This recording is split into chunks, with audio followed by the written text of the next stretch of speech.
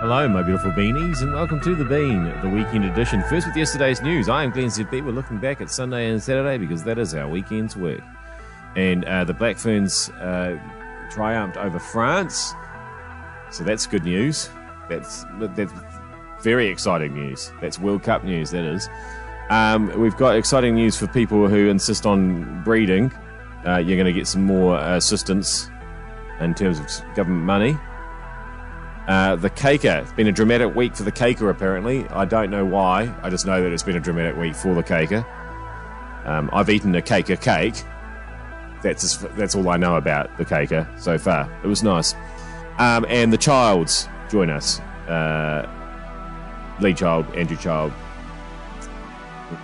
They seem to write those Jack Reacher books together now. And I was just thinking the other day, is there a Jack Reacher book coming out soon? Seems like that time of year. I guess there must be, because we've interviewed them. But before any of that, travel chaos. It's still happening everywhere.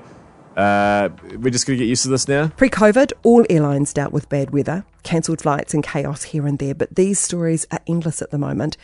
And I don't want to be an apologist for Air New Zealand, but they too will be fed up with these stories. This isn't who they are. They're the local airline of choice because we've been able to rely on them. And for decades, they've been considered one of the best airlines in the world. I'd be very surprised if they don't care deeply about the impact this is having on their customers and their reputation. But like any business trying to recover from COVID, and they were hit as hard as it got, it's more long-winded and complicated than we'd ever imagined. Basically, there just isn't the staff or capacity to cope with disruptions, and disruptions are common. If you're going to travel these days, you've just got to hope the weather plays ball. Hopefully, as much time, though, and effort is going into solving the short-term issues at the airline as the long-term ones. So, regardless with how broken international travel is at the moment, at least all the top women's rugby players in the world have managed to get together and play rugby against each other. And it looks like the Black Ferns are at the toppiest bit of that competition. So that's good. How did you manage to get any sleep after that? Oh, I'm not going to lie, we definitely did go to sleep really late last night. But yeah, wow. I guess it still feels pretty surreal. And it still feels like just waking up to a dream. Well, it's not a dream. You've got another game next weekend, the Rugby World Cup final. Renee, you were on the sideline at the end. How were you feeling when France were lining up that late penalty shot at goal? Okay, not going to lie. Man, I think my stomach was about to come up. Because, you know, I know their 10. She's a very classy and clinical player, and there's not many times, you know, where I feel like she'd miss that shot. So there's a lot of things running through my head at that moment. And then it goes wide. You guys grab it and see it out. Kendra Coxedge gets the ball, boots it into touch. The whistle goes. So what did you do immediately when that whistle went? Oh, I ran as fast as I could onto the field and went and jumped and hugged my mate. What a game, though. What a game. What a game, Renee, honestly, what a game. How brutal. Tell us about the physicality of France compared to what you faced in the tournament before last night. Yeah, well, we already knew going into that France is one of the most physical sides, you know, at this World Cup, and we knew it was going to be such a big battle, and it was. So, pretty stoked, Renee Holmes there. So we'll be counting down to the big game there over the week. It's going to be exciting stuff. All right. Did the Black Ferns win the battle for viewership over the weekend, I wonder? Is that, you know, is that the most interesting sports event that happened, or there's a lot of sport going on? Anyway, a lot of politics going on as always, and now Labour are giving out money to people who have kids. Now, this isn't going to discourage people from having kids, is it?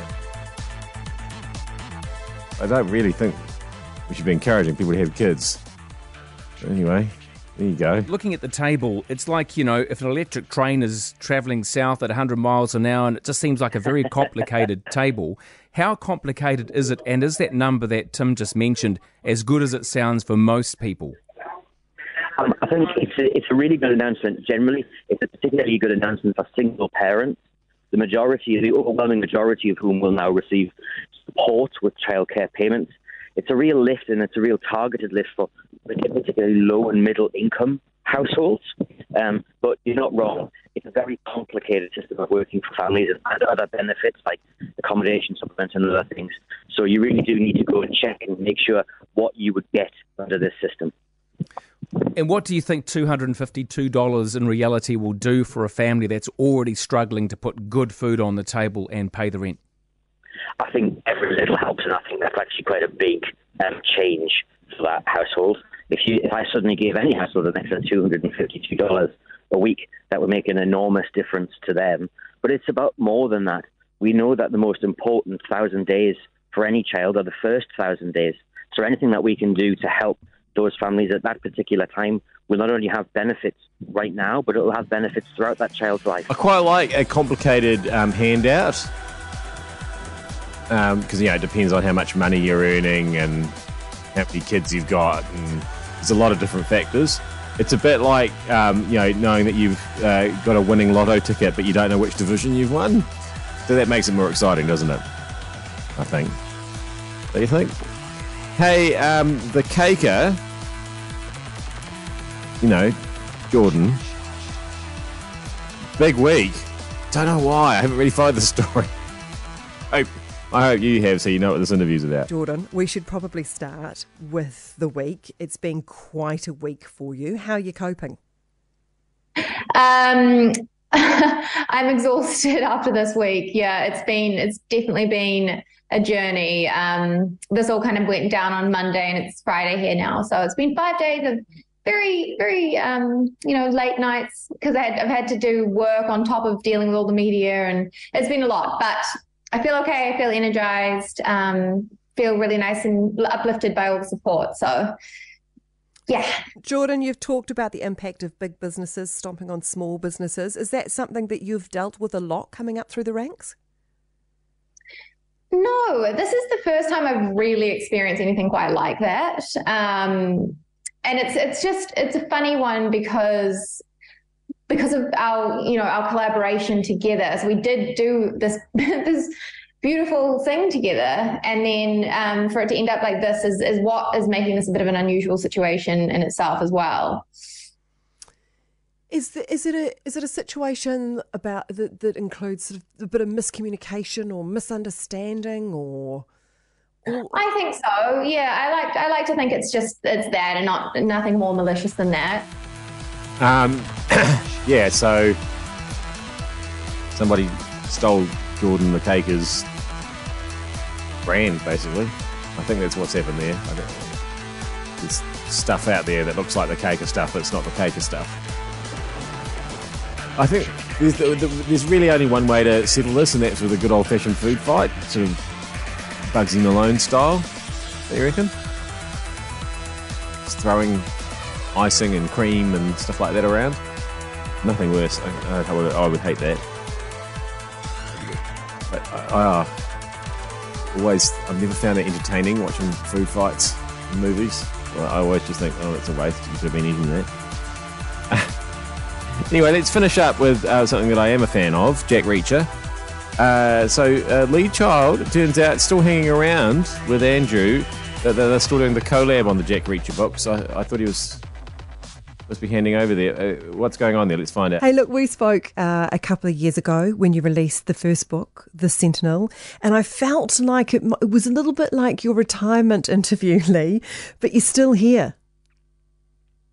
Yeah, Andrew and I planned to work together for approximately a 4-book stretch for the handover, but he's a quick learner. So actually, I don't have much to do anymore. So I'm trying to parachute gracefully into retirement. But like everybody, you haven't done it before. You don't know how to do it. And so I'm not doing very well at the moment. And I apologise because you're going to get asked this question all the time. Every time a book comes out with both your names on it, everyone's going to be curious to know how long you're sticking around for. How long am I sticking around, or how long is Reacher sticking around? Oh, okay. Right. How long? Well, the whole idea was to make one thing very short and the other thing very long, in as much as, seriously, as a writer, I'm completely influenced by how I used to feel as a reader. And I loved finding a series that I enjoyed, and I loved waiting for the next installment. But sometimes the next installment would come out and you would realize the author is running out of energy. He's running out of gas. He doesn't have the ideas. He's phoning it in. And I promised myself I would never do that. And so I did detect that I was sort of running out of gas a little bit. And that was the idea of bringing Andrew on board, because then my career can fade away gracefully, but Reacher will ride on completely unchanged with Andrew doing him, because Andrew's so much younger than me. So my plan is that it would be great if I could retire right now and Reacher could carry on for another 20 years.